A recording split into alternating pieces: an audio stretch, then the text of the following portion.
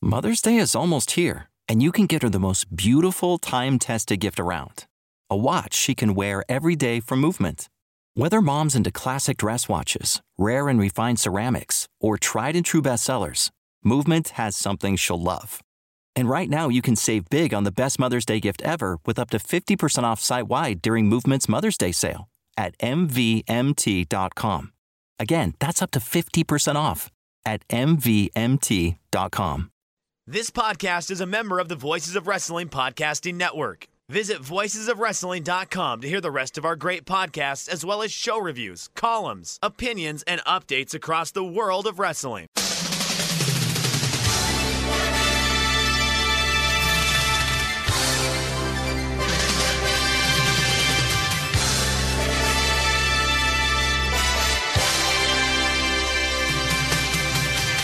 Hello everybody and welcome to the Super J Cast. I'm Joel Abraham, joined by Damon McDonald. I've had a week, Damon, as you well know. It's been a long one. I was hoping to be able to sit with you, my good friend, and talk about some actual pro wrestling. A fun tournament, well booked, great matches, exciting future possibilities. But you can't even have that, Damon. Strap yourselves in, folks. Get ready for the discourse. I don't know if I'm ready for the discourse. I know that people are going to be like, "What?" I'm finding out a lot of stuff that has occurred in the past few days in the online communities that is kind of disappointing, really. Like, oh my God!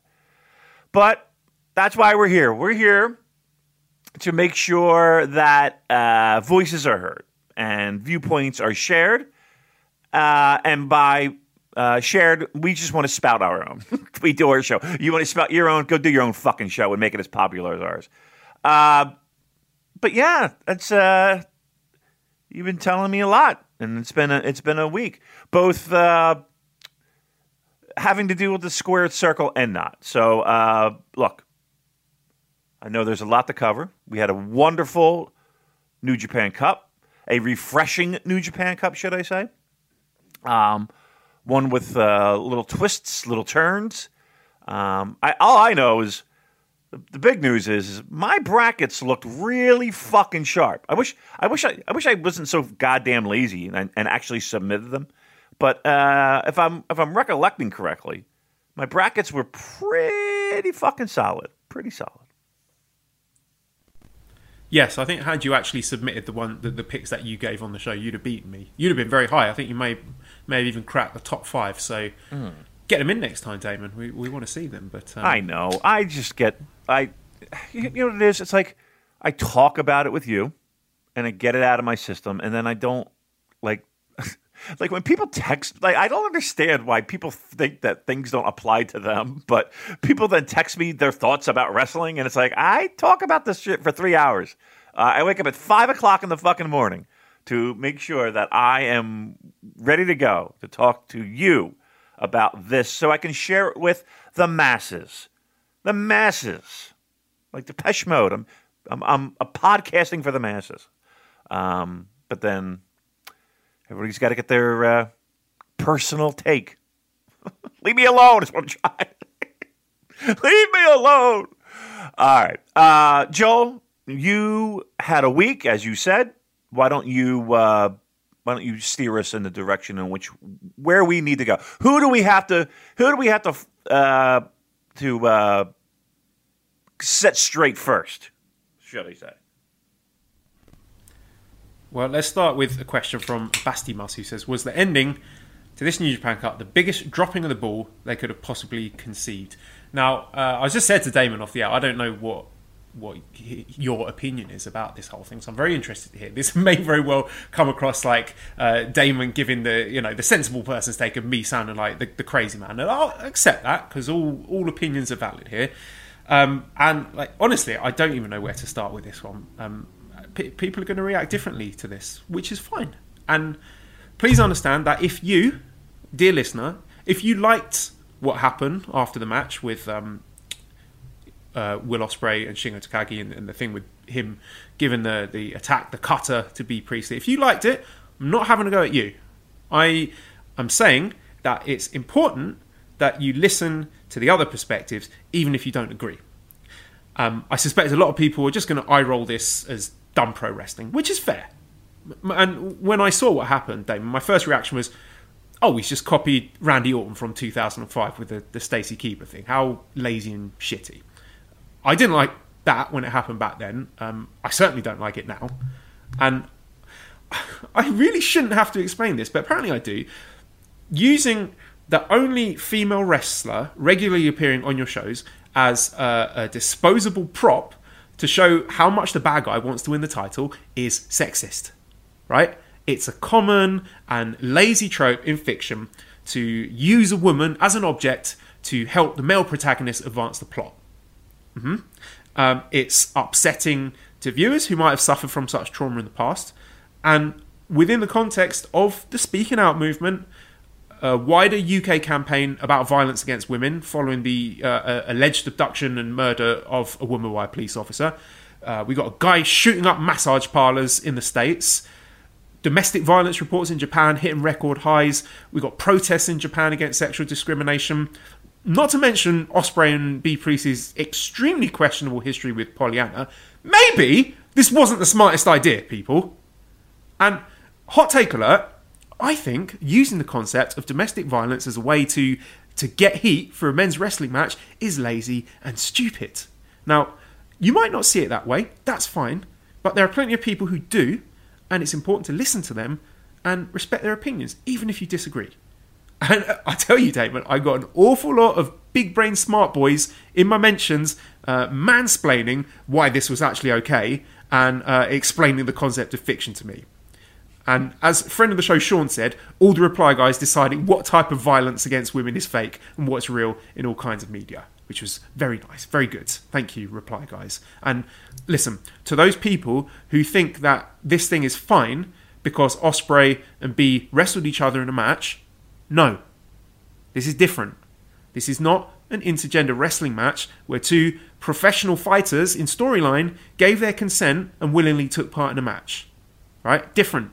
This was, to the casual observer in storyline, a man launching an unexpected, unprovoked, non-consensual attack on his girlfriend. Now, it doesn't matter that Bea obviously consented to it as a performer in this, right? It's what they're portraying in the ring. And if you can't understand the difference between those two things, then you've got to try harder. It's not difficult. And to those people who think that it's fine because, like I said, Randy Orton did it in 2005, I swear to you, if I get one more fucking person talking to me about Randy Orton, I'm going to scream. No. Right? It was shitty and lazy then, and it's shitty and lazy now. Right? As a society, I don't think we should use how Vince McMahon thought women should be treated 15 years ago as the moral benchmark to what's acceptable today. Imagine that. Yeah. Presenting 2000s WWE as the moral standard with a straight fucking face. Right? The fact that more problematic stuff could fly under the radar then is not a justification. To those people who think it's fine because films and TV have violence against women, no. When I turn on, for example, Game of Thrones or Sopranos or whatever, there's an unspoken agreement that the viewer knows roughly what kind of content they're about to watch. Okay? There are usually clear ratings or warnings about disturbing content so that people who don't want to watch that kind of stuff can avoid it. And when I turned on the New Japan Cup final, I wanted to see some pro wrestling. I didn't willingly agree to watch depictions of violence against women. So that is a transparently false equivalency.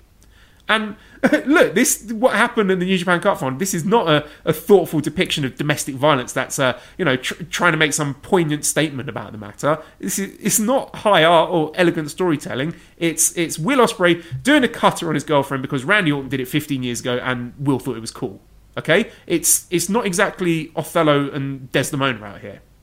So these are the same tired, demonstrably false counter-arguments that I've had thrown at me again and again and again. And let's also be clear, right? We know where this is going.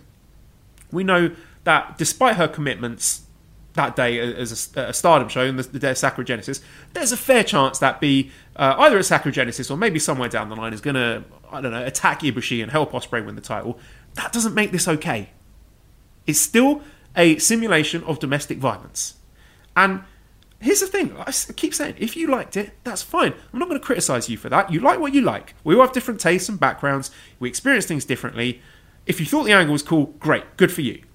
However, if you thought it was cool, and you also spent your day ridiculing the people who didn't like it, or explaining to them why they're wrong for disliking it, what are you doing? Actually, what are you doing with your life? Pipe the fuck down. Nobody asked you. Let other people dislike it. Listen to their opinions. Be respectful. You don't have to agree, but you might leave the conversation a little bit wiser than when you entered it. And Damien, you wouldn't know this. I tweeted specifically asking female fans, female identifying fans, to let me know what they thought. Not that they're only them, that only they have the right to dislike this crap, but because I genuinely wanted to know what effect, if any, this might have on the female fan base. And boy, if I didn't get an awful lot more smart boys in that thread continue to explain why we're wrong without a shred of irony or self-awareness. And you know, fortunately, a lot of women did reach out to me, both in the mentions, which was very brave of them for wading into that shit show, but also in the direct messages. And surprise, surprise, most of them hated it. A couple were conflicted, a couple were okay with it, but not one woman said to me, yeah, that angle was awesome. What a home run. I can't wait to see Ibushi kick his ass at Sakura Genesis. Right. And that leads me to the most tiresome retort, which is, he's a heel. You're supposed to hate him. It's heel heat. Did you hear any heel heat in that venue, Damon? You can hear a fucking pin I heard drop. silence. I heard the deafening sounds of crickets. People were confused, right? The announcers were confused. The English announce team were confused. Japanese fans I spoke to said they didn't understand what was going on. And even they were all debating on Twitter about whether or not it was a depiction of domestic violence. We're hearing from Voices of Wrestling on their Patreon about wrestlers backstage who were pissed off with this angle. And it's obvious to me the heat is on the company, not on the main event of Sakura Genesis, where it should be. Nobody is talking about that match or the Shingo match. We're all talking about this stupid fucking angle. And look, this is not about my opinion, whether or not I liked it personally, because I'm just one idiot podcast co-host. Yes, I thought it was stupid and lazy, but my point is there are a lot of other people who hated it, who were upset by it, who don't want to watch New Japan anymore because, you know, it's not as if this is an isolated incident from the same company that tried to fucking sneak Mighty Skull when they thought nobody was looking, right? This is a worrying behavioural trend now. It's making people uncomfortable. We are, or I am at least, side-eyeing this company real hard right now. Big questions. There are also people who say, oh, you're only complaining because it's Will Ospreay. And look, I would hate the angle even if it weren't Ospreay, but the fact that it is him makes it even worse, given his background, the accusations against him, how he's treated women and rape victims, how he's rolled into certain people's DMs asking for kinder coverage because their criticism made him feel suicidal, and now he's doing this, right? Does this really look like a man who's learned his lesson and it deserves our support and our sympathy? Or is this a bully and a coward who manipulates people and plays the victim card when it suits him and exploits the suffering of others, but at the end of the day is going to do whatever he thinks will help him be a big wrestling star? And, you know, there are even some people who think I shouldn't praise his matches. Personally, I think I can critically assess his wrestling matches and then discuss the other stuff on its own merit. That's a discussion for another time. But I will say this, Damon. I've been ranting for about 10 minutes now. I haven't even discussed one move from the Ospreay Shingo match, which is a complete afterthought to me. I don't even feel like I want to discuss it. And here we are in the fucking mud again.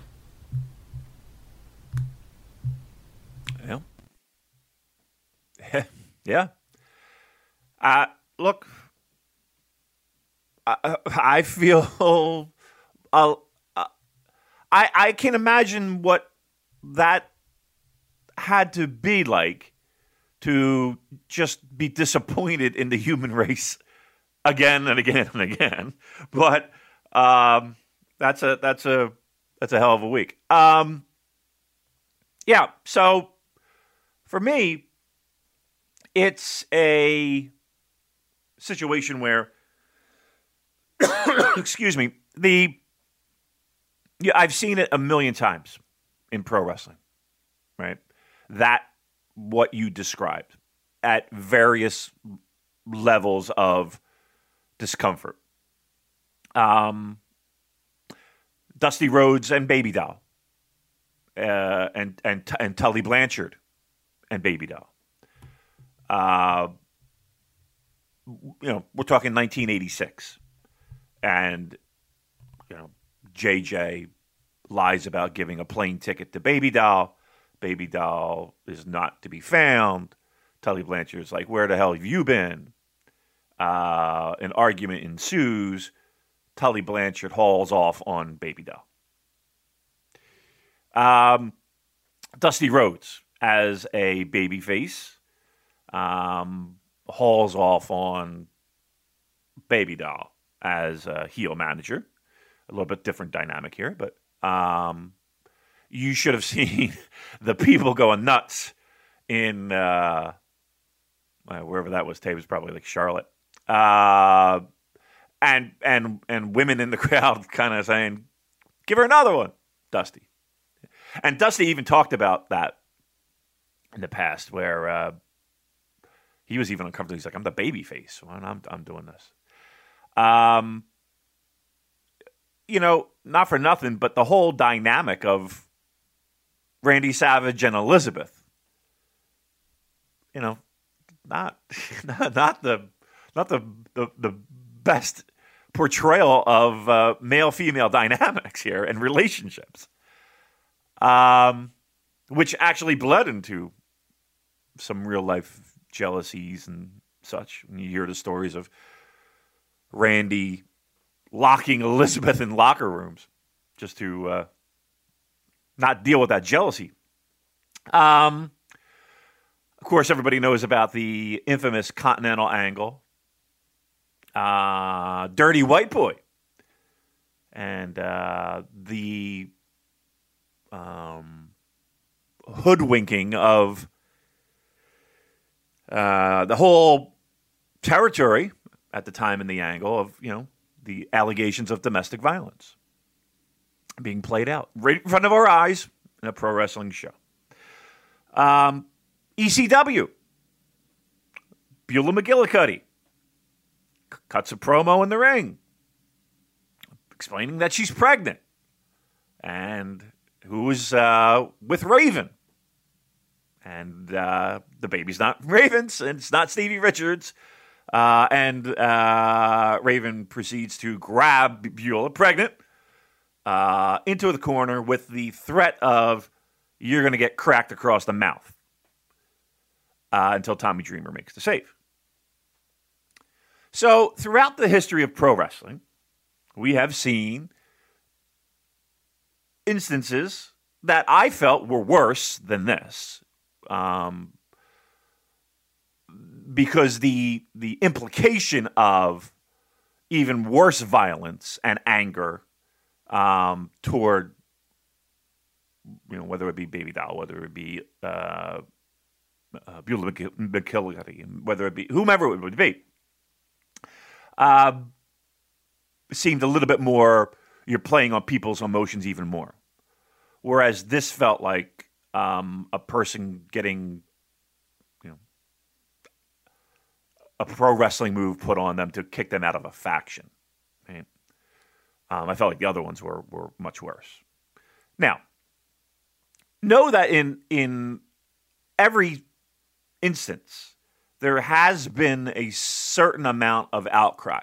Now, again, we didn't have the luxury of having podcasts and the internet and methods to really have your voices heard on this, but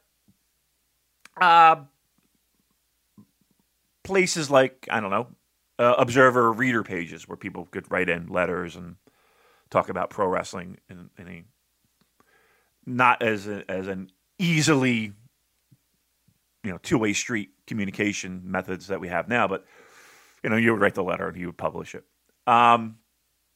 People were upset by it, and people would vote on it at most disgusting promotional tactic. I guess that's where people could voice their displeasure when things like this happened. And people talk about okay, it's pro wrestling. It's pro wrestling.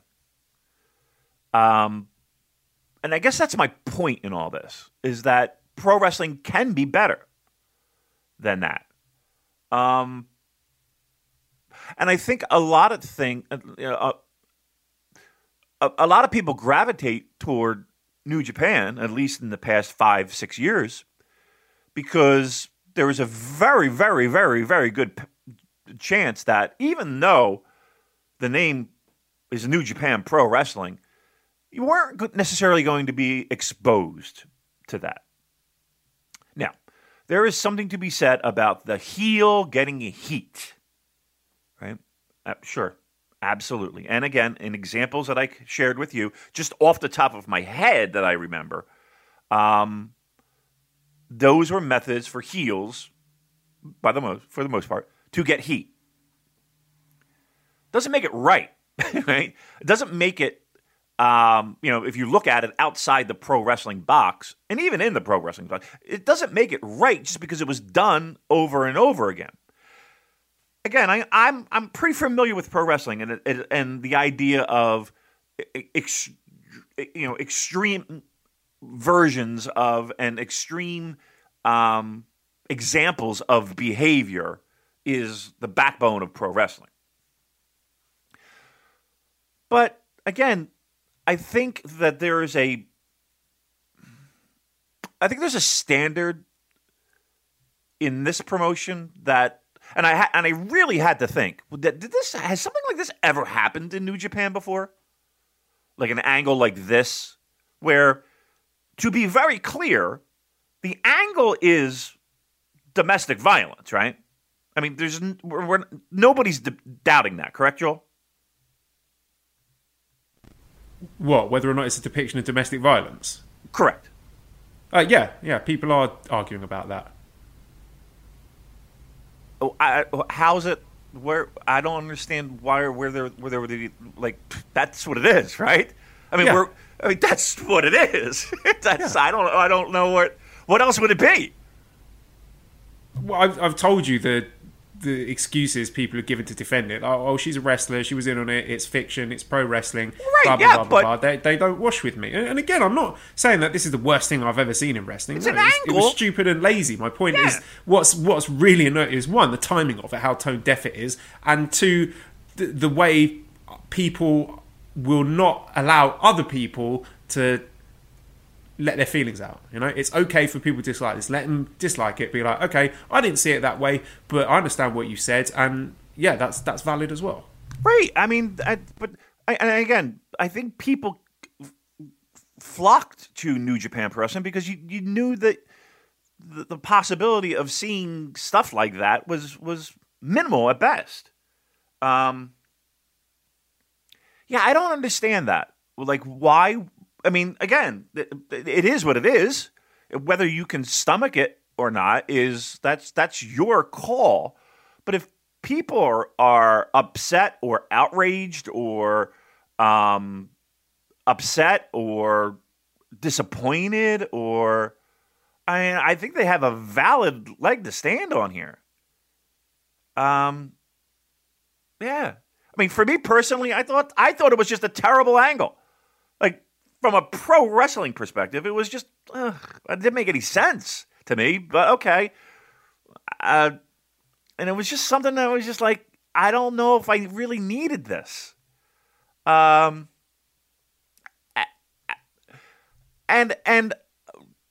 to be truthful, it didn't hit me as hard as maybe other people.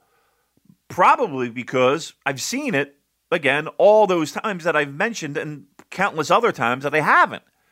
So maybe I'm just fucking numb to it. You know? Maybe it's just, and that might be a bigger discussion, quite honestly, but it's the fact that, okay, well, we went there. And you're right. The idea of arguing that, Vince McMahon's idea of what is acceptable in pro wrestling, especially when it comes to females, is the standard bearer. It's pretty wow. But yeah, I don't understand it, man. And this might be the main reason why I can't get involved in that. Because I just don't have the patience for people like that. I don't have the patience for people like that. And that's hard and that's tough, but I don't know how. I don't know how you can disconnect yourself from that. And I don't mean Joel Abraham. I just mean human beings can disconnect yourself from that constant battering of, really? I know you're anonymous. I know you're Brian and a bunch of numbers at twitter.com, and you love to hide behind the anonymity of the internet. I get that. Okay. But man, like, that's really what you're thinking on these things? Whoosh. All right. Well, yeah. Needless to say, I thought the angle was shit. I feel bad for the people that were really, it hit them harder than it hit me. I feel bad for those people. And I feel bad that this actually had to be a discussion of, people getting dragged through the mud because they felt a certain way about an angle. I mean, people can have opinions, but geez Louise. That's disappointing. I got to be honest. That's really disappointing. Really disappointing. I'm disappointed. Because, it's just fucking delete Twitter, Joel. Just fucking delete that app. It is the worst fucking thing ever. Ugh. I'm done. Yeah, it's just symptomatic of all sort of fan cultures. It's angry boys who are scared that someone's going to come and take their toys away from them, and you see it in all facets of other fandoms. We've seen it with Star Wars fans, we've seen it in the video game industry, the Gamergate thing, or anytime Anita Sarkeesian criticizes any sort of tropes within gaming, and all the little boys shit their pants. So you know what I really heard. I'm sorry, but you know what I really was like. I mean, the show Doctor Who, right? Yeah, of course. There were people that were upset, and again, I followed it for one season because I liked the one dude, whose name I fucking forget. The one doctor, I thought he was fucking awesome. And Emily Pond and Matt Smith. I think I had a man crush on Matt Smith. But they were upset because, and correct me if I'm wrong, I don't watch, but there was going to be the doctor was going to be a female, played by a female, and people were losing their fucking minds over it. And I'm just like, really? That's like that? I don't. So yeah, I guess it is in every fandom. I'm sorry. Go ahead. I just triggered something in my head. I was like, oh yeah, damn. It is in every fandom. All right, well, I really don't want to go on about this stupid angle too much longer. There are a few questions. I'll try and get through them quickly so we can actually talk about fucking wrestling. Flynn says, this isn't really a question, but just passing my opinion on about the Ospreay situation. People are saying it's okay because it's fiction, but I think you need to consider what the intentions are when you consider if portraying violence or abuse of women is acceptable. On UK soaps and dramas, abuse of women is shown, but this is done via a carefully thought out storyline, which is aimed to help victims identify the situation they're in. This is also followed by support information and other aftercare available to help the victims. If the aim is just to get cheap heat on a wrestler with no thought about the wider meaning, then it's not okay in my opinion. I also think that pro wrestling is best when it's about two people who just want to win a match. They may cheat, but their heat should be based on what they tried to do to win a match. The New Japan Cup win was fine as it was without an attempt at WWE bullshit. So yeah, I agree with that. And I'll try and deal with these questions. Damon, please jump in if you have anything you want to add. In-Ring Art says, why not have a Stardom heel pop out of nowhere and attack B to signify the breakup? Then they can parlay it into a program for her over there. There are way more creative ways for Will to be a dick to her without laying hands on her. Yeah, I mean, there were an infinite number of other ways they could have done it better than the way they did. Andrew says, if Shingo won the New Japan Cup and choked out a monkey to get heel heat based on real-life controversies, would it have been defended as vociferously as this Ospreay angle? I mean, people are coming at it from both sides. Some people are saying that people are only going in on it so hard because it is Ospreay, but then other people are saying that people are defending it hard because it's Ospreay. So you just can't win with Ospreay. I'm just sick of talking about him. I just wish I could just talk about the wrestling, but apparently I'm not allowed to. Gig says, my thoughts immediately after the angle was they had Ospreay use a cutter instead of punching B or using the hidden blades as an attempt to soften the blow, make it look less like domestic violence and more like wrestling, trying to cover their asses so they could have their cake and eat it too. Do you think that them making it more wrestling is a sign that they knew it was a bad idea and still went with it to try and get heat, giving them a half-assed out, or do you think that was just coincidental? Honestly, I think he just saw the Randy Orton thing in 2005, was like, that's cool, I want to do that. Right, you might be right about that, but I do think that because again, if I were going to take the angle that I saw a few days ago and compare it, like, have you ever seen that Raven angle with Beulah? No. It's fucked up, you know. But I was there live, and even people in the crowd were somewhat like, "Whoa, what the?" You know, it was more of the "Oh, what the fuck," as opposed to the disgust. I mean, it was the ECW arena, though. I mean, we're not looking at this as being the fucking UN. That's for sure. But you know, it was like watching it now. It's like one of those things where you're just like, "Ooh, okay." And again, I just remember Tully Blanchard whacking Baby Doll with that angle. That was pretty, like, I remember at the time, I mean, I'm, you know, in maybe like in 10th grade at the time, something like that. And even then I was just like, ooh, what the fuck? Yeah. Pro wrestling's really not the method to use when developing young boys' mind on how to treat women. That's for sure. And do you know that Continental angle that I talked about? No, where a lot of those were new to me. So it's been a history lesson here. Joel, this fucking angle, it's on YouTube, and I will say this, and I don't think I've ever said this before. Like, if this is a sensitive issue for you, I'm going to tell you not to watch it. Do not watch this. But know that the idea is this two guys feuding. One has a manager / valet. And there was like some random other interview. So, you know, they're doing, and she walks out in the middle of this interview and is like, I need to talk. What was it? To Tony? Was it? Like the guy that, the guy she manages is feuding with. I need to talk to and the announcer's like, well, this is not your time, but why are you at? And no, I need to talk. I need to talk to him. I need to talk to him. And it happened like 3 times during the show. And again, there were, if I'm not mistaken, there were like signs of that she was physically abused. Like I don't know if they made her up or to make her look like she's been bruised up a little bit. It's all on YouTube. Again, it is a crazy, disturbing angle, even for Southern pro wrestling in the 80s. But it is one of the more notorious fucked up angles. So, yeah, I think those are much worse than what we saw here in New Japan Cup. Paleo Drew says, if the Will B storyline led to a match for the Rev Pro title at one of the stadium shows in May, would that make the storyline less awful?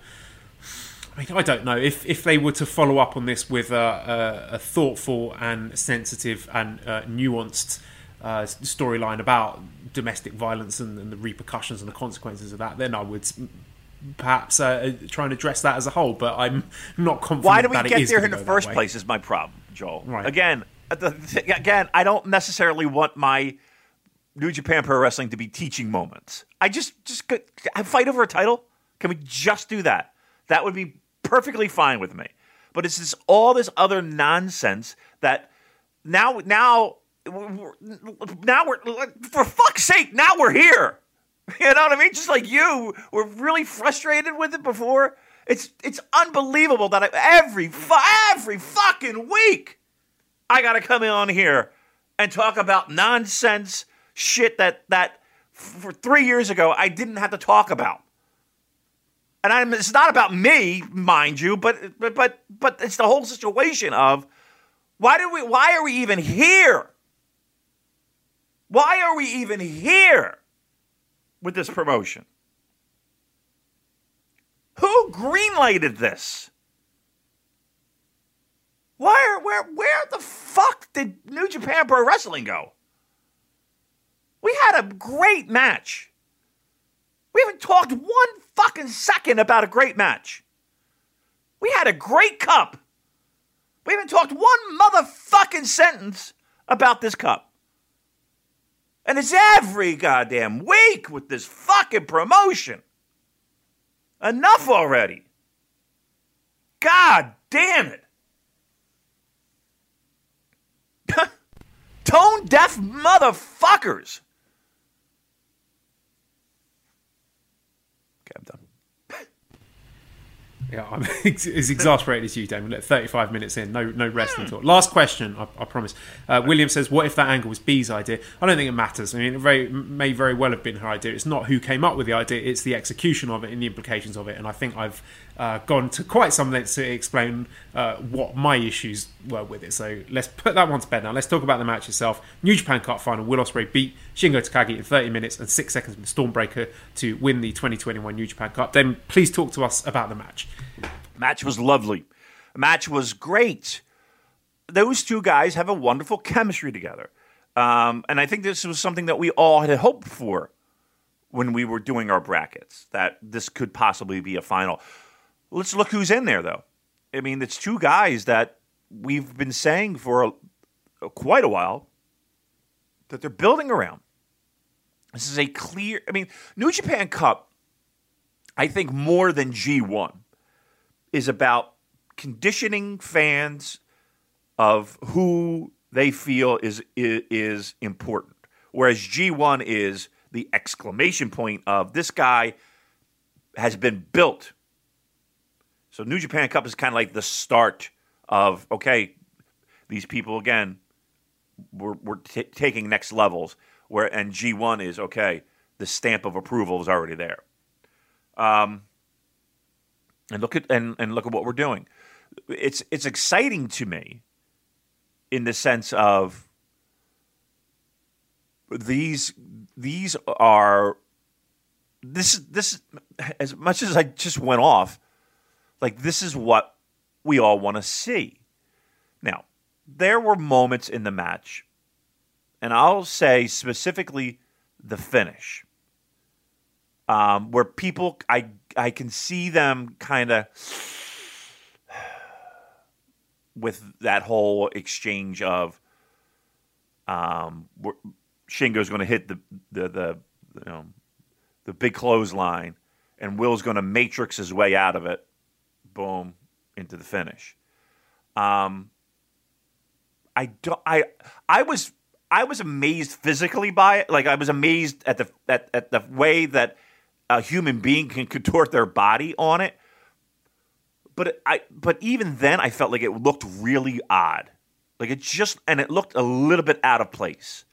I would have preferred a different way to take it home, because it did leave me like, ooh, what? Ah, whoa. Because it just, and I know it's Will Ospreay and he can do those things, and he's done those things in the past. I just felt like that exchange was just a little weird, especially all that happened earlier with Shingo taking everything under the fucking sun from Will. And I don't know. Sorry to interject with a quote from Jurassic Park from Dr. Ian Malcolm. Just because you can do it doesn't mean that you should. Thank you. That was my only criticism, and it is a small one, but I thought the match was fantastic. And again, what made me even more happy was the New Japan Cup as a whole, where you had David Finlay taking next steps. You had Hinare, even with little seeds of, okay, they're doing something with them. And the fact that the company truly recognizes the fact that the stars that they had 3 to 5 years ago are banged up. They might need a break. They might need the spotlight taken off of them, and we need to do things to make sure that we're set up in the future. And they constantly do that. Again, Jay White, Great-O-Khan, again now Finlay, with a little taste of success. Ospreay, Shingo, all these guys, even Kota Ibushi, all these guys that were kind of set up with these pockets of people that, one, can really go, right? They can really work great matches. Injuries, everybody's working with injuries, but again, we're not at that just worn to the bone where you have Tanahashi and Okada and Naito, who are just really physically hurting right now, probably. Not probably, they are. And we have this nice stockpile of guys that they've had slow burns on that are now ready to take next steps. That's when I turned off New Japan Cup, that angle aside where it was just like, what was that? That's what I felt. I felt like we absolutely, if there was any doubt before, we're next stepping. We're looking to the future. Yeah, I agree with that. I thought the match was really good. I didn't like it as much as the other matches they've had in the past, and yeah, I agree that some of the moments were a bit far-fetched. I did enjoy Zombie Shingo with the funny face that he did staggering towards Ospreay. I really thought Shingo was going to win. I was actually quite shocked that Ospreay won because the way it had been building, it felt like it was Shingo's moment. But yeah, there you go. Also on that show was the return of Yo, who announced his intention to resume his partnership with Sho and go for the junior tag titles again. Bash says, do you think that they should have brought Yo back in a better way than just wheeling him out at the beginning of the show and bringing him back to team with Sho, considering the really decent singles run Sho has had recently? Yeah, it seemed a little bit odd, like just to have him pop up. I mean, personally, I would have done a little bit more. Made it a little bit more meaningful. Correct me if I'm wrong. And again, I don't want to go down a road if we're talking about it later, which I'm sure we will. They're getting a title shot? Correct, yeah. On both counts. We will talk about that later. But yeah, they got a match lined up at Sakura Genesis. Okay. And again, Sho, to be clear, has been a solo performing wrestler. They haven't been a tag team in over a year. Haven't won a match. Haven't done it. Okay, that I felt was weird, but okay. But that was later on. But okay. Do you think this leads to anything, or are we just going right back in the Roppongi 3K pocket? I would be disappointed if it were the latter. I'm hoping for some sort of shake-up. Yeah. I would. I think for both sake. I like. How do you go back? How do you put Sho back to being a junior tag wrestler? You know what I mean? Like, don't you think he's done? And I'm not shitting on the junior tag scene. Well, you should, because it's really stale. I mean, it is. We'll come on to it later, but this is I think this is the 9th time that Roppongi 3K have faced Kanemaru and Desperado. And as much as I like that match, they've been having this feud for like 3.5 years now. So. Right. I think, whilst I do agree with you, I'd like to see both guys move on to do something else. There is nothing. The junior tag division is barren. And, I mean, you could say the same about the junior singles division. It's one of the things I was discussing on Twitter earlier. I mean, someone showed a screenshot of all the quote-unquote jobbers in WWE sharing a locker room together. I'm trying to find the picture now so I can tell you. There's people like Tozawa, Humberto Carrillo, Drew Gulak, Gran Metalik, Ricochet, who are just sitting around doing nothing. And you think what a huge difference any one of these guys would make to the New Japan Junior division. But yeah, I hope they do something with showing Yo in singles capacity, but if that kills the junior tag division, so be it. I mean, it's this double-edged sword, isn't it? Yeah, and again, to me, the idea of the junior tag titles being in this rut is kind of surprising, considering the past 10 years of New Japan's history. Like, if of anything, I think that is one of the biggest shocks to me. The fact that it does feel incredibly stale right now. Where, the company used to have just a plethora of people that you could tap into. It's just not there anymore. Again, a lot of this you would think has to do with pandemic related issues, and getting people in and out. And I think if that handcuff wasn't there, I think we would be in a much better spot. Anyway, my point being is I don't like. Are you excited for the return of Roppongi 3K, or are you more excited of, hey, this is I've been away for a year. Now we're going to do something different because we really weren't together for a year, so we're going to continue down that same path of not being together. Like, wouldn't that make more sense? Yeah, it would, and I think most people are excited to see what's in store for both guys as singles wrestlers.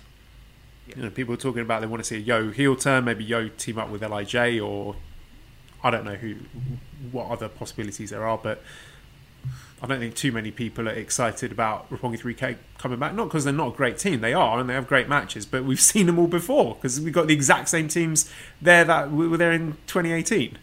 Right. We didn't miss a beat at all. So I hope. Listen, the idea. I mean, again, I don't want to get too far ahead, but the idea of them getting a title shot is preposterous. So you would think that there's something up their sleeves where somebody's turning on somebody, right? Something. This cannot just be a match pinfall. We're done with this, right? Something has to be up their sleeves because, again, the idea of we haven't been a tag team we haven't been in the same ring in a year, and now we got a title shot. Like, what the fuck is that? But okay. You would think that there's something up their sleeves. In the hobby, it's not easy being a fan of ripping packs or repacks. We hype ourselves up thinking, maybe I can pull a Ken Griffey Jr. rookie card, but with zero transparency on available cards and hit rates, it's all just a shot in the dark. Until now. Introducing slab packs from arenaclub.com, the only repack that provides real value, a complete view of all possible cards, and clear hit rates for each one. Now, when I buy slab packs at Arena Club, it finally feels like I know what I'm getting.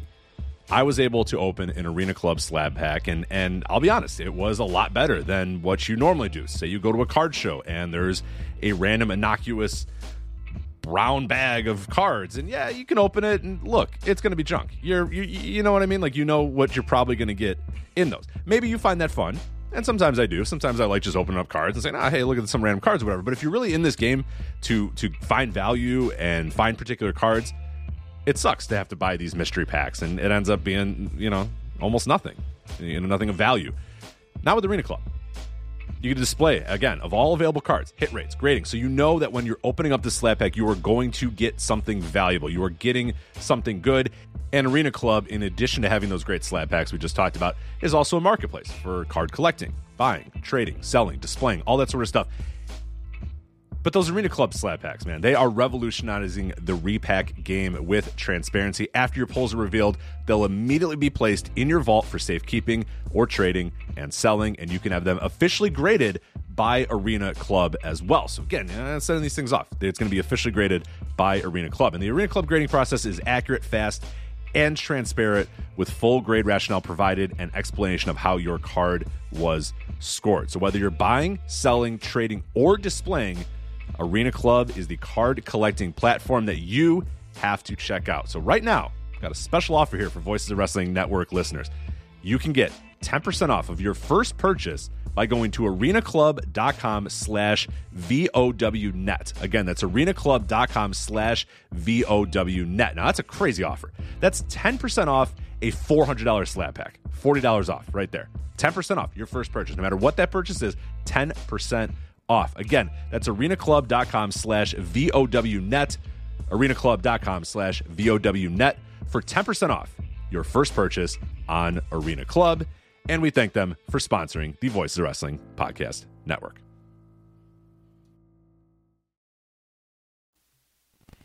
William says the Zebio Arena in Sendai was gorgeous. The LED screens wrapping around the arena with English descriptions was fantastic. Do you think this kind of modern-looking arena setup helps New Japan look better to Western fans? Yes, absolutely. We're used to, listen, I just got done working flyers last night, and boy, am I tired. But yeah, I mean, like the LED screens and the displays and, the entrance graphics and the whole light show, that's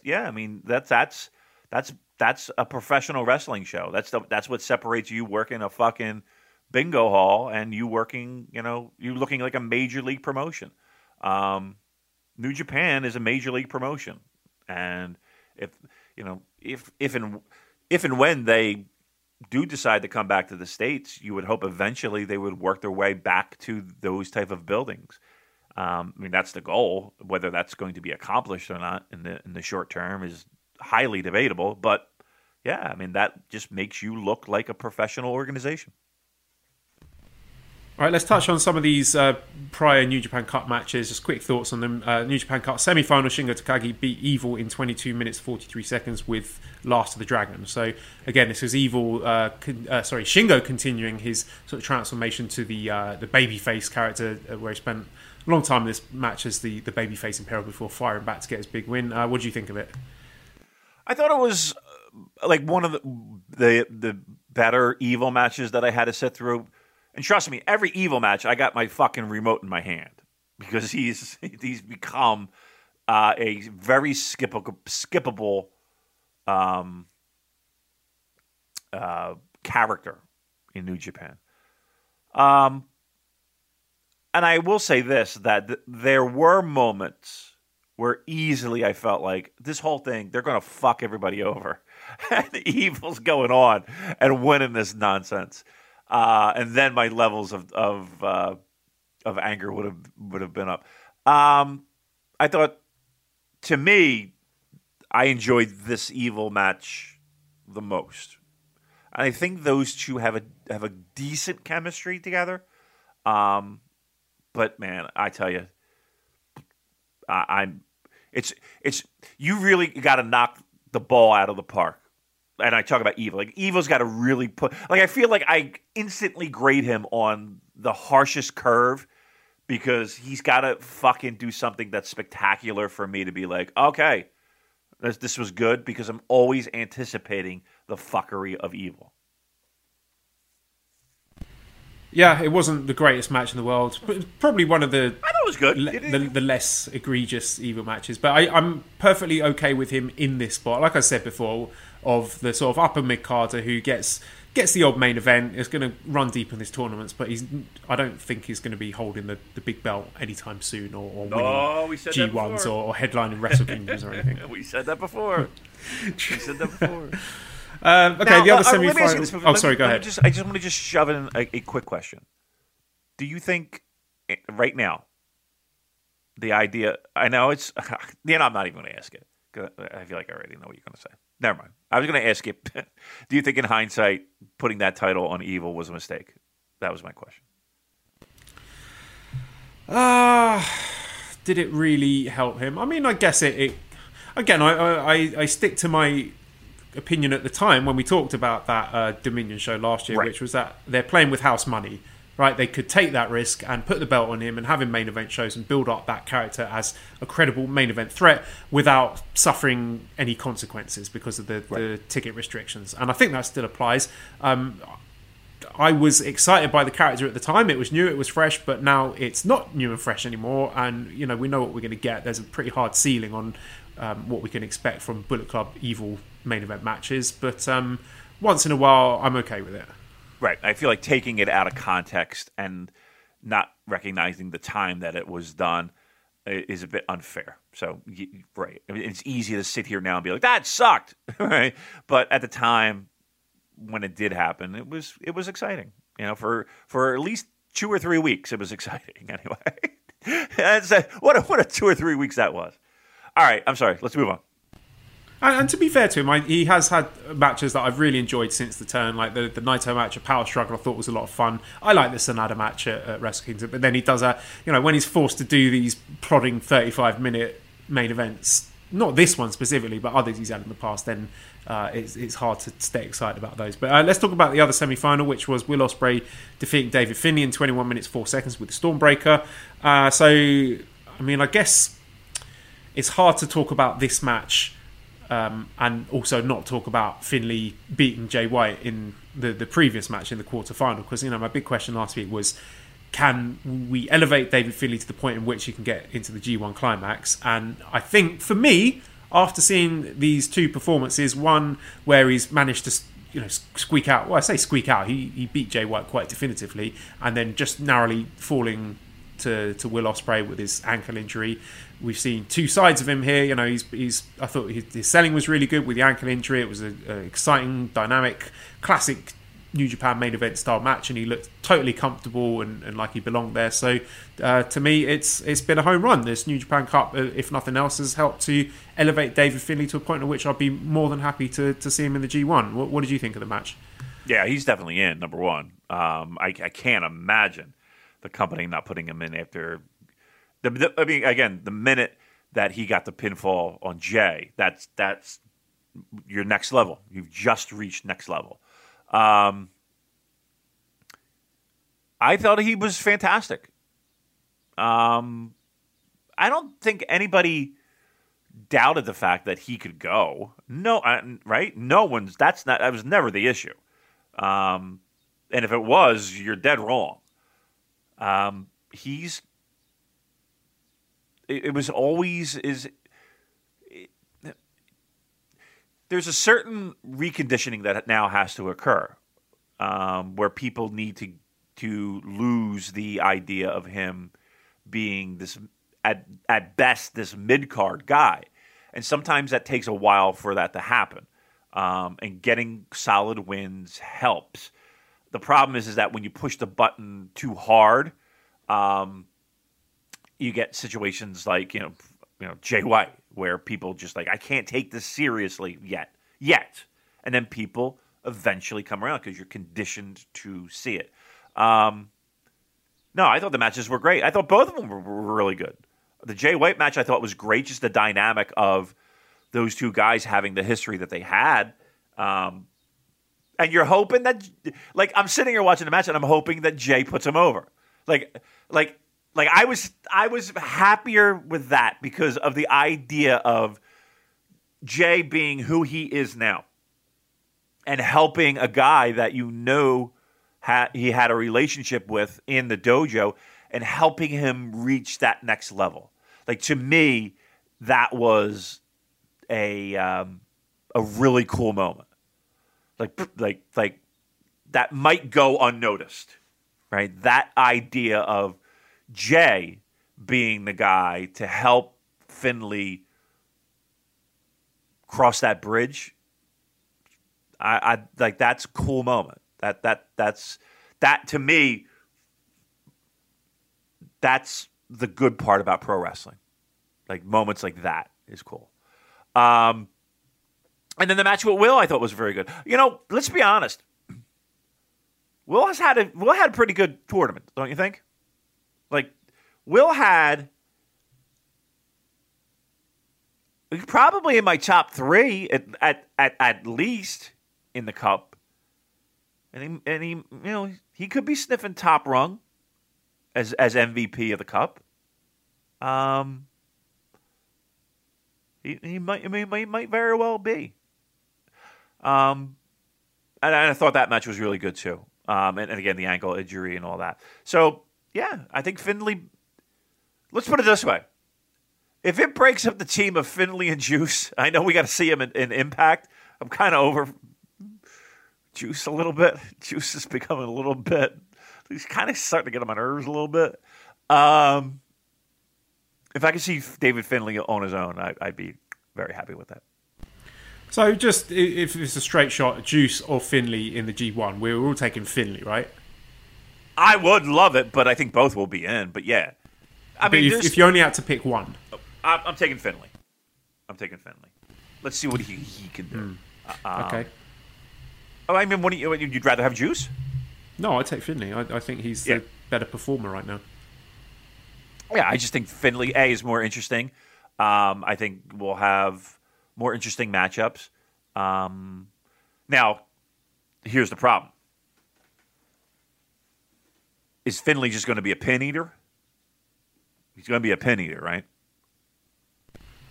Well, if he's in the G1, I would put a hard ceiling on him for 8 points, and I think that would be optimistic.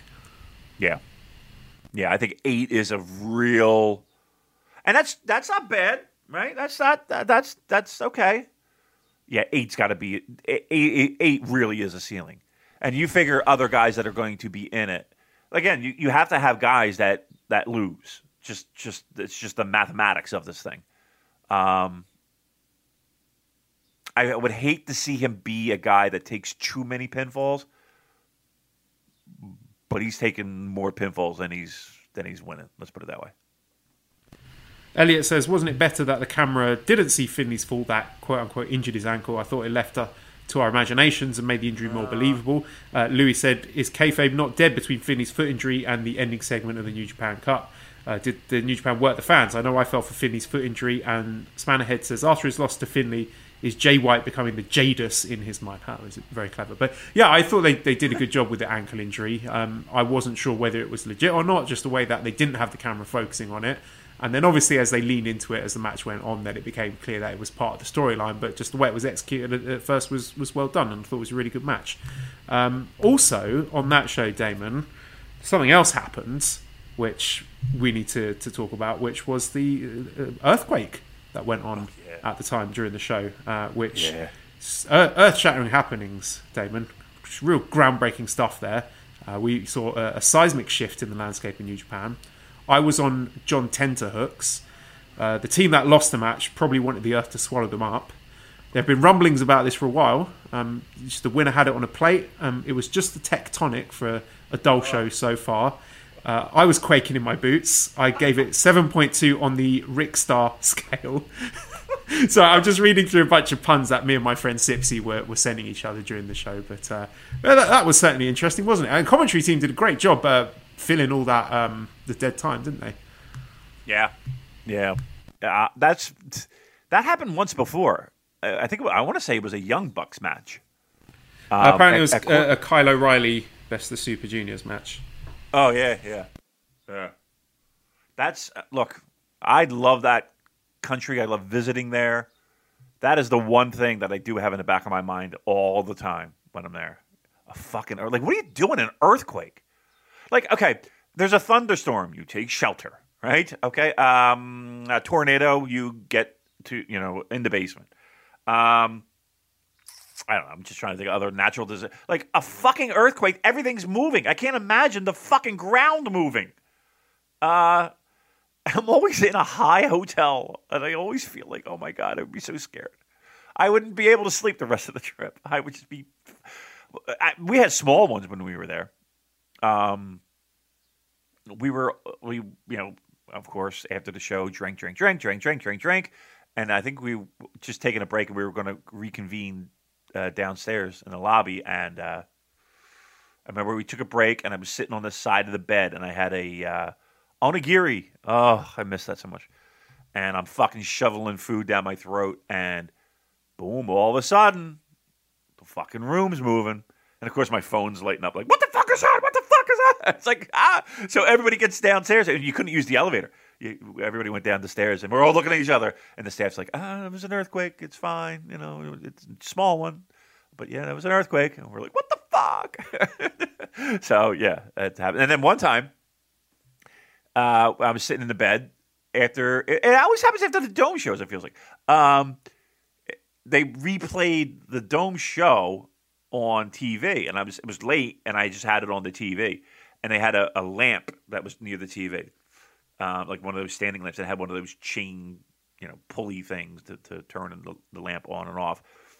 And like I was really, obviously I had a couple of pops in me, and I'm just lying in the bed and looking at the TV, and I see the fucking thing swinging, and I'm like, man, I'm really fucked up. And I was like, well, no, wait a minute, no, everything's moving here. And then I was like, instantly awake, like, oh fuck, I'm gonna die. Yeah, those earthquakes, man, I can't imagine. fucking. Did you get them over there? Do you see any of them? No. I did experience the one in Tokyo. I think it was at Wrestle Kingdom 12, so that would have been 2018. I slept through it, but then Mally was awake. She experienced it. I don't know. A few people were texting me saying, "Whoa, did you feel that?" Mally thought it was the people in the hotel room above us having energetic sex. She didn't realise it was an earthquake. So there you go. Not that she's used to sex like that. No, she's. Oh, poor Mally one. Poor woman. I mean, we're not going to go. Don't worry. No. New Japan Cup quarterfinal. Will Ospreay beat Sanada in 18 minutes 56 seconds with a Stormbreaker. I think Sanada has had quite a nice little tournament. The Nagata match was a bit of a snoozer, but I thought by and large he's done well. He hasn't botched anything. I thought he's shown some good energy, particularly against Ishii and in this Ospreay match. He tends to be a better foil for someone who's more aggressive and forces the high pace upon him. And I thought it was a mix of styles here that worked really well together, these two. I think Sanada works best when there's no expectations on him. I think people put expectations on him that he can't deliver. Right? He's never going to give you that great wrestling match, and they keep putting him in spots where he's, you would expect him to deliver, and it never happens. But being the means to an end to a tournament, just being the middle ground guy to be in. I think that suits him just fine, right? You put him in the ring, give him no expectations. All you got to do is win one match, lose to get the guy over to the next round. That's perfect for him, because then I don't, nobody went into this being like, Sanada's winning it. I mean, at least I wasn't. So maybe I felt like, look, you think higher of the matches than I do. They were there, but they didn't make me physically ill watching. No. Maybe not physically ill, but I'm bored out of my tears because I didn't have any expectations for it. I didn't place anything in my mind. Maybe that's how you just enjoy Sanada. As much as he doesn't care, that's how much you should care. And then maybe you meet in the middle. Next quarterfinal was Shingo Takagi beating Kenta in 23 minutes 47 seconds with the Last of the Dragon, and again it was where his New Japan Cup took a turn, and he was booked against these Bullet Club heels, so he could play that role as the underdog babyface, which we saw in practice here, and a pretty good match. Yeah, I liked it. Kenta's an MVP, man. He's an MVP. And it's not always, again, it's not Noah Kenta you're getting all the time, but just the small, subtle things that he does. I just feel like he is a really solid performer, and people love to pick apart guys like their WWE runs. But I will say this: while New Japan allows you to have the creative freedom to do what you want and to be the character you want and to develop in that fashion, you can tell that his time there, as successful as it wasn't, you did pick up things that you can kind of tell were refined with his time in Orlando. You know what I mean? He feels like a guy who does little tiny subtle things really well. And whether that's promo, whether that's just little subtle things in the ring, even before matches, there's something to be said about, I want to trade, trust me, I'm not saying that his time there was, well spent and it really launched his career, but he did pick up some things there that maybe he didn't have before. The last quarterfinal was Evil beating Toriano in 7 minutes 54 seconds with the Evil and Dick Togo turned the lights off. I quite liked that finish. I thought it was quite funny. I thought at first, oh God, are they saying that Evil's got magical powers? But then you saw Dick Togo coming back with a big grin on his face, and you realise he turned out the lights, which I thought was... Come on. Got a little chuckle from that. Did you? Yeah. He's an electrician. He knows where the power box is. Look, it was only 7 minutes long. You can't argue with that. I understand. I gotta be honest with you. I was more upset with that than the. No, I'm kidding. All All right, so overall thoughts on the tournament. Good one. Nice, lots of clean finishes, high match quality. With the exception of the post-match angle, I thought from start to finish, it was one of the better ones I can remember in history. Big T says, how often does a match in the middle of a tournament outclass the final? I weirdly enjoyed Ospreay ZSJ more than the final, and the other matches in the cup. Final's good, but not the best offering between those two. So, big pitch thoughts. What was your favourite match as well? Between those two? I mean, it was... Well, the whole tournament. Will and Zach was tremendous. I thoroughly enjoyed that.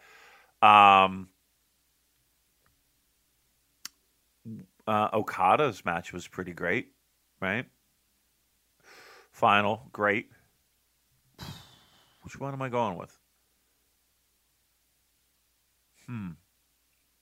I personally really liked Zach and Will. There was something about that where they were able to work a match that felt a bit different than what you would normally expect. It felt like a fight, a pro wrestling fight. I think that might be my favorite one of the tournament. And we should talk about our Sport of Pro Wrestling pick'ems. So thank you very much to Chris Samsa for organising that. And the winner is Chris Samsa with 70 points. What? So what are the odds? look who won the pony. I came in a respectable 8th place with 64 points. Nice. In last place was Ollie D in 141st place with 14 points. So Ollie, get in the bin, my friend. That's in the bin with you. Do we know Ollie? No, No, I do not. Okay. Well, Ollie, here's a shout out from Damon. You got to watch this stuff a little bit more critical eye. You're just sitting there lying on the couch, just letting it sit in the background. You got to watch this shit. All right. So I expect better from you come G1 season. All right. I'm going to be looking for you, Ollie. We're gonna have. We want to see improvements. Otherwise, we want to see some improvement. Consequences. Yeah, or we're banishing you to All Japan. All right, you can't watch this anywhere. So we need to see a better effort from you. Okay, if you're going to be listening to this show, you better step up your game. All right. I know, and here's the thing. I know you can do it. I got confidence. We believe in you, Ollie D. We believe in you. We know you can do it. All right. Comeback is on. All right, the Sakura Genesis card. This will be on Sunday, April the 4th at Sumo Hall. First match, we got Doki, Zack Sabre Jr. and Taichi versus Jado, Tangaloa, Tamatonga. Second match is Yoshihashi, Ishii, Goto, Yano, Okada against Dick Togo, Ishimori, Yujiro, Kenta and Evil. Third match, we got Shingo, Sanada and Naito against Jeff Cobb, Great-O-Khan and X. Fourth match, we got, we'll get to that, Satoshi Kojima and Hiroshi Tanahashi against Fale and Jay White. Fifth match is the Junior Tag Team title match, Shoin Yo against Kanemaru and Desperado. And the sixth match, IWGP World Heavyweight Championship match, Kota Ibushi against Will Ospreay.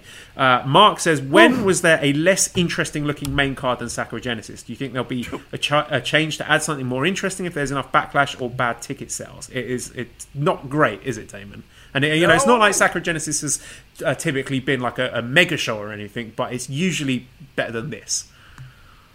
I mean, to me, you got a junior tag title match that you have seen, as Joel has counted, 7,263 times. And to be fair, a title match that we've seen, again, not maybe at this level, but we've seen this match a few times before. We know it's going to be good, but bordering on great. This has the makings of being the old chef's kiss. But it is okay. We got a one match here. We got one match, then littered with multi-man tags. Oh boy. Yeah. Look, if you're looking at that card and snoring as I did, I'm right there with you. Right, well, let's talk about this X then. So Brian says, who do you think X will be for United Empire and why? Bray says, if Hinare is revealed as a mystery man in United Empire, what do you think his ceiling is as a member of the heel faction in the promotion? Simon says, follow-up question, rumours say Hinare, Mikey Nichols or Robbie Eagles will be X. Being the pin guy for Empire could be a poison chalice. Look at Bushi and LIJ, Doki in Suzuki-gun. For that reason, I hope X isn't Eagles. What is the function? Well, I don't know, this is my question. My question is, what is the function of this new member? So is it going to be another singles guy? Is it going to be a junior? I doubt it because it's in a 6-man match against all the LIJ heavyweights. Is this going to be someone who's going to be doing a tag run with a Jeff Cobb maybe? Because I mean, I'm assuming Okan and Naito are going to pick up their feud again. Is it going to be someone who's going to be the pin eater for the group? So there's a lot of questions about what role this X is going to fulfill, and they've been bigging him up backstage, saying he's a weapon, he's going to change the game for them. So it would be a bit strange if it were Hinare, who's just been beaten like a drum.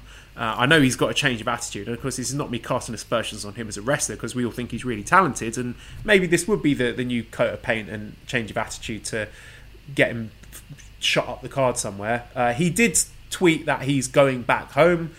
There was a picture of a sunset at 4 o'clock in the afternoon in Japan, so someone pointed out that the sun doesn't set that early in March. So, it could have been an old photo. Maybe he's not trying to deliberately deceive people, or maybe he's working. Maybe it is going to be Hinare. I think, gun to my head, I would say it is going to be Hinare. Your thoughts, Damon? I say it's going to be Amber Gallows taking over new love interest for Will Ospreay.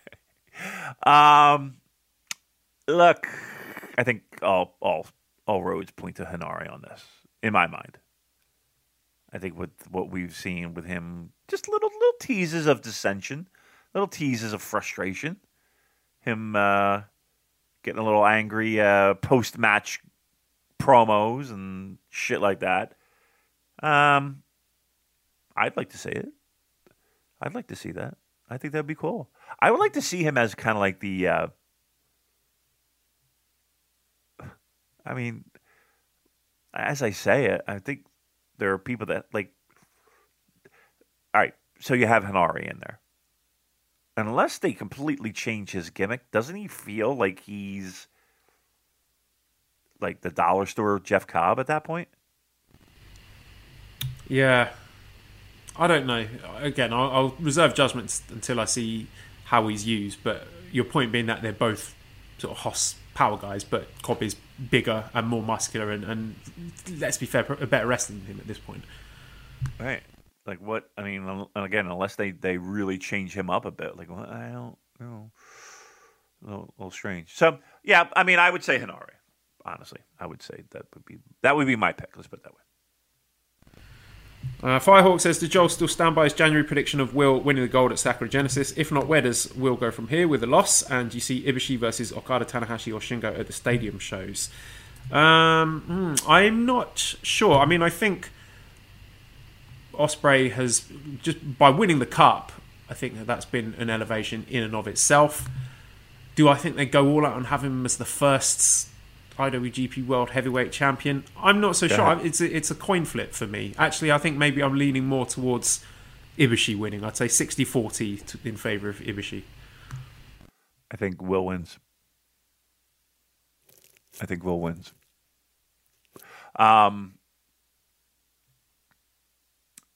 I want to say that, and I've said this before numerous occasions, that company is high on Will Ospreay. And I know I've said many times in the past, in a joking fashion and in a serious fashion, that they are going to push this dude to the moon. So I think we see a title change. I do. Just touching back on the Roppongi 3K thing, Rob says, do Roppongi 3K get one last run with the junior tag belts before splitting up, or will they break at Sakura? And Frankie says, over-under on Yo turning on Sho and joining the Empire as their junior. I don't think Sho's going to be doing double duty, because then he would have to be debuted in the match the third match and then come out again and wrestle with Roppongi 3K in the fifth match. So I don't think it's going to be Yo because this logistically doesn't work. Let me ask you a question. That show, do you think it's intentionally built to put all the spotlight on that heavyweight title match? Like that feels to me like an intentionally boring undercard to put all focus on that main event. That screams to me title change. I don't even think a bit that deeply. I just think they've spread themselves so thinly with all these extra shows and all this content they're doing that they've had to spread out their title matches. Like, you see how the Never title now has basically taken the slot of the IC title. It's the secondary belt that is going to be feuded over by the main eventers who are not in the heavyweight title picture, which is why we're looking at Tanahashi versus Jay White for that, and that's going to be saved to headline another show. So, I mean, there's a lot of questions about why they're pissing around with the belts and getting rid of the lineage of one of them and getting rid of one and elevating another if the booking patterns are going to stay the same. So that's a bit of a head scratcher, but I just think it's simply a case of they're stretching themselves too thinly rather than deliberately putting on a weak card to give more emphasis to the main event.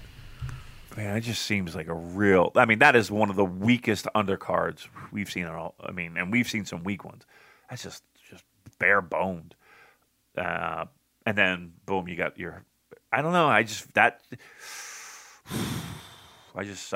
kind of see this one as a title change. Just because there's nothing else on that show that the fucking... Okay. And this is the first world title defense, correct?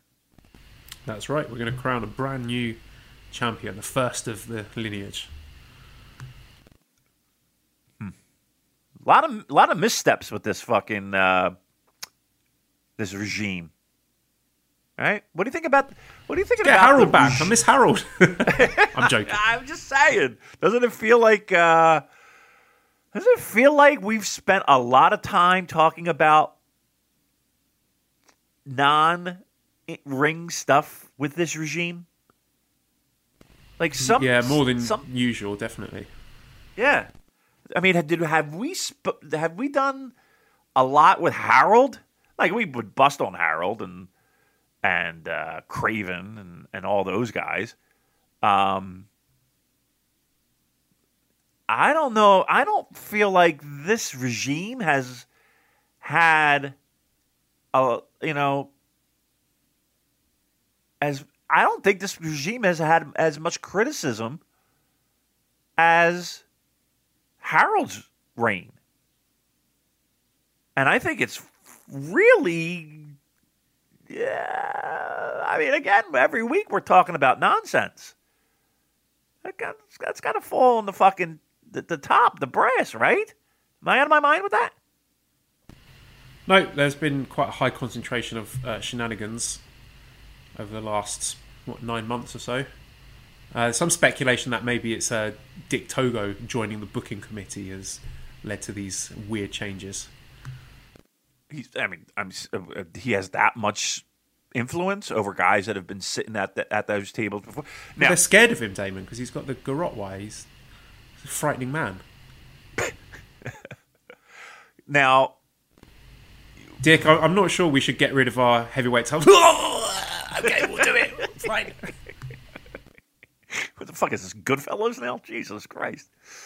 Oh, an aristocrat. All right. So, again, not an exciting show there, but world title match.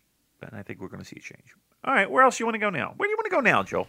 I would like to answer Mark's question. He says, do you think Andrade / La Sombra will come to New Japan? And MBTL UFC says, if Andrade doesn't join New Japan before Sakura Genesis or the 2 Dome/Stadium shows, do we think Naito will introduce him a la Shibata and Kenta pre-G1? And Gui Jager says, how bummed would you be if Andrade debuts as a member of the Empire? So, of course, this is someone who has been in New Japan before.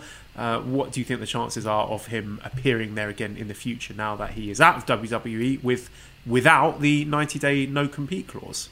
That's right. I think it's I think it's almost a definite that you will see him in a New Japan Pro Wrestling ring this year.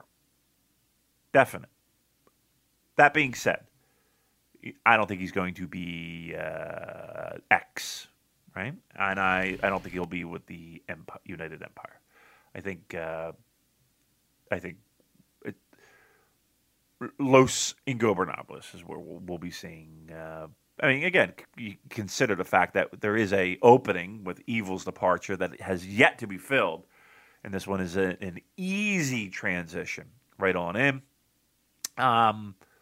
So yeah, I think that's where we'll see him. But yes, I think that's very good news of a guy who, we just talked about guys floundering in WWE. There's a perfect example of a real talented dude who I'm sure feels like the weight of the world has been lifted from his shoulders, and he can be creative again and able to work.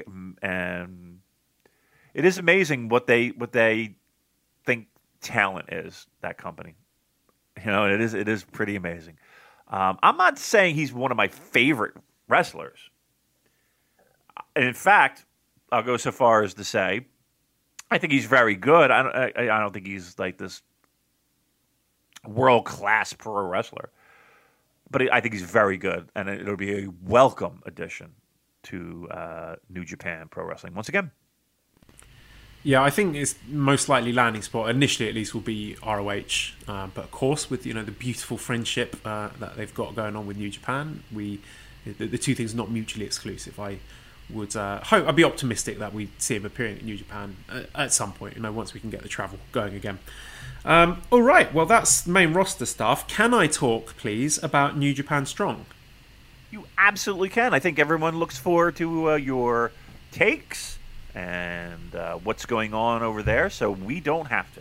Right. So, I didn't get a chance to review last week's show, so I'm going to do that. This is March the 12th, where we saw the Regal Twins beat Adrian Quest and Barrett Brown in 11 minutes 33 seconds by a small package, and it's another good win for the Regal Twins. They are perfect for these short, fun opening matches. I like their tattoo shirts that they're wearing now because they're in this stable with Brody King. All they're really lacking is some character, but they'll get there. Nice, simple little build. How about junior tag team champions? I know. We are desperate for junior tag team, so if as soon as the travel situation opens up, I will be hoping to get them over and build them up on the main roster because they desperately need it there over in Japan. And also within this match, they have a nice simple little build between Adrian Quest and Barrett Brown, a bit of discord, a bit of shoving, like, hey, that was your fault, blah, blah, blah, blah, blah. It's really simple storytelling, but you can't go wrong with that. It's these little touches that make it good to watch because I want to see what happens next. So thumbs up for that. We had Hikuleo defeating Jordan Clearwater in 7 minutes 50 seconds with a Samoan driver, and again Hikuleo is growing in confidence and swagger. I thought Clearwater did a good job in making Hikuleo look like a beast despite them being of comparable heights there, and he is a good fiery babyface, Jordan Clearwater. There was a little hope spot before it just got snuffed out by a snap power slam and a Samoan driver, so a really nice finish there. And I'm never going to turn my nose up at a Bullet Club heel who wins cleanly, and I think long term he should be built up as Bad Luck Fale's replacement. I don't know if that is the direction, but I can definitely see the upside in that. And another New Japan Cup qualifying match, we have Fred Rosser beating JR Kratos in 40 minutes 16 seconds with a Schoolboy. I like Fred Rosser a lot. He's got good facial expressions that help get over the story of the match. And we do love to shit on WWE, but wrestlers, like you said when we were talking about Kenta, wrestlers do learn and develop a lot of useful skills there. I think this is one of them. And it was a nice story with Fred trying to outsmart JR Kratos because he couldn't outmuscle him. But Kratos was no fool and was able to match Rosser in the mind game. So it was a good subversion of a tried and tested trope where we might assume JR Kratos is less intelligent, but he could adapt his own game plan on the fly, but was just eventually caught out at the end there. And I was impressed by Kratos here. And that was in no small part due to Rosser doing a good job bumping and selling for him, despite being a large gentleman himself. Damon, I'm trying to develop a rating system for these guys and how much I would want to see them in Japan on the main roster. So I think the gold standard should be, is this person G1 worthy? And Kratos is not there yet. He's not quite there, but I'll put him as a solid World Tag League entrant, and that's a compliment because I enjoyed the World Tag League last year. I think JR Kratos would be popular in Japan because, you know, they like the big foreign Hoss wrestlers there, and I thought this was a really good match. The finish could have been a little bit cleaner, not a huge complaint. I don't think Kratos lost much from the defeat. He still looked strong because they ran a little angle at the end with Hikuleo coming out attacking Rosser post-match to avenge a previous loss that he had to Fred Rosser. So these matches and these results matter. We are building long-term feuds here on New Japan Strong, and I'm expecting them to meet again in the first round of the Cup, and looking forward to it because of the attention to detail like this. And then the next episode we saw, this was on Friday, March the 19th. We got nice promos from Brody King and Bateman at the start of the show. Again, just little things. You don't see it on the main roster. You don't get little video packages at the start of the show where they're doing promos and hyping up the matches. You always got to go to YouTube for the post-match comments. So maybe something they might want to think about bringing into the main roster at some point. A little pre-match promo wouldn't do any harm.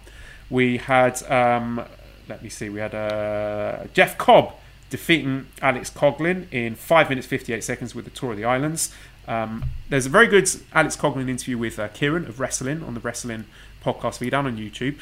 Really interesting. I like Alex Coughlin's moustache. There's some good chat about Mortal Kombat there, so I'd recommend people check that out. Is that the Wrestling Tavern show? Wrestle In, INN. Yeah. All right. Good when stuff. am I going to get it? Well, I like having beverages, and I like pro wrestling.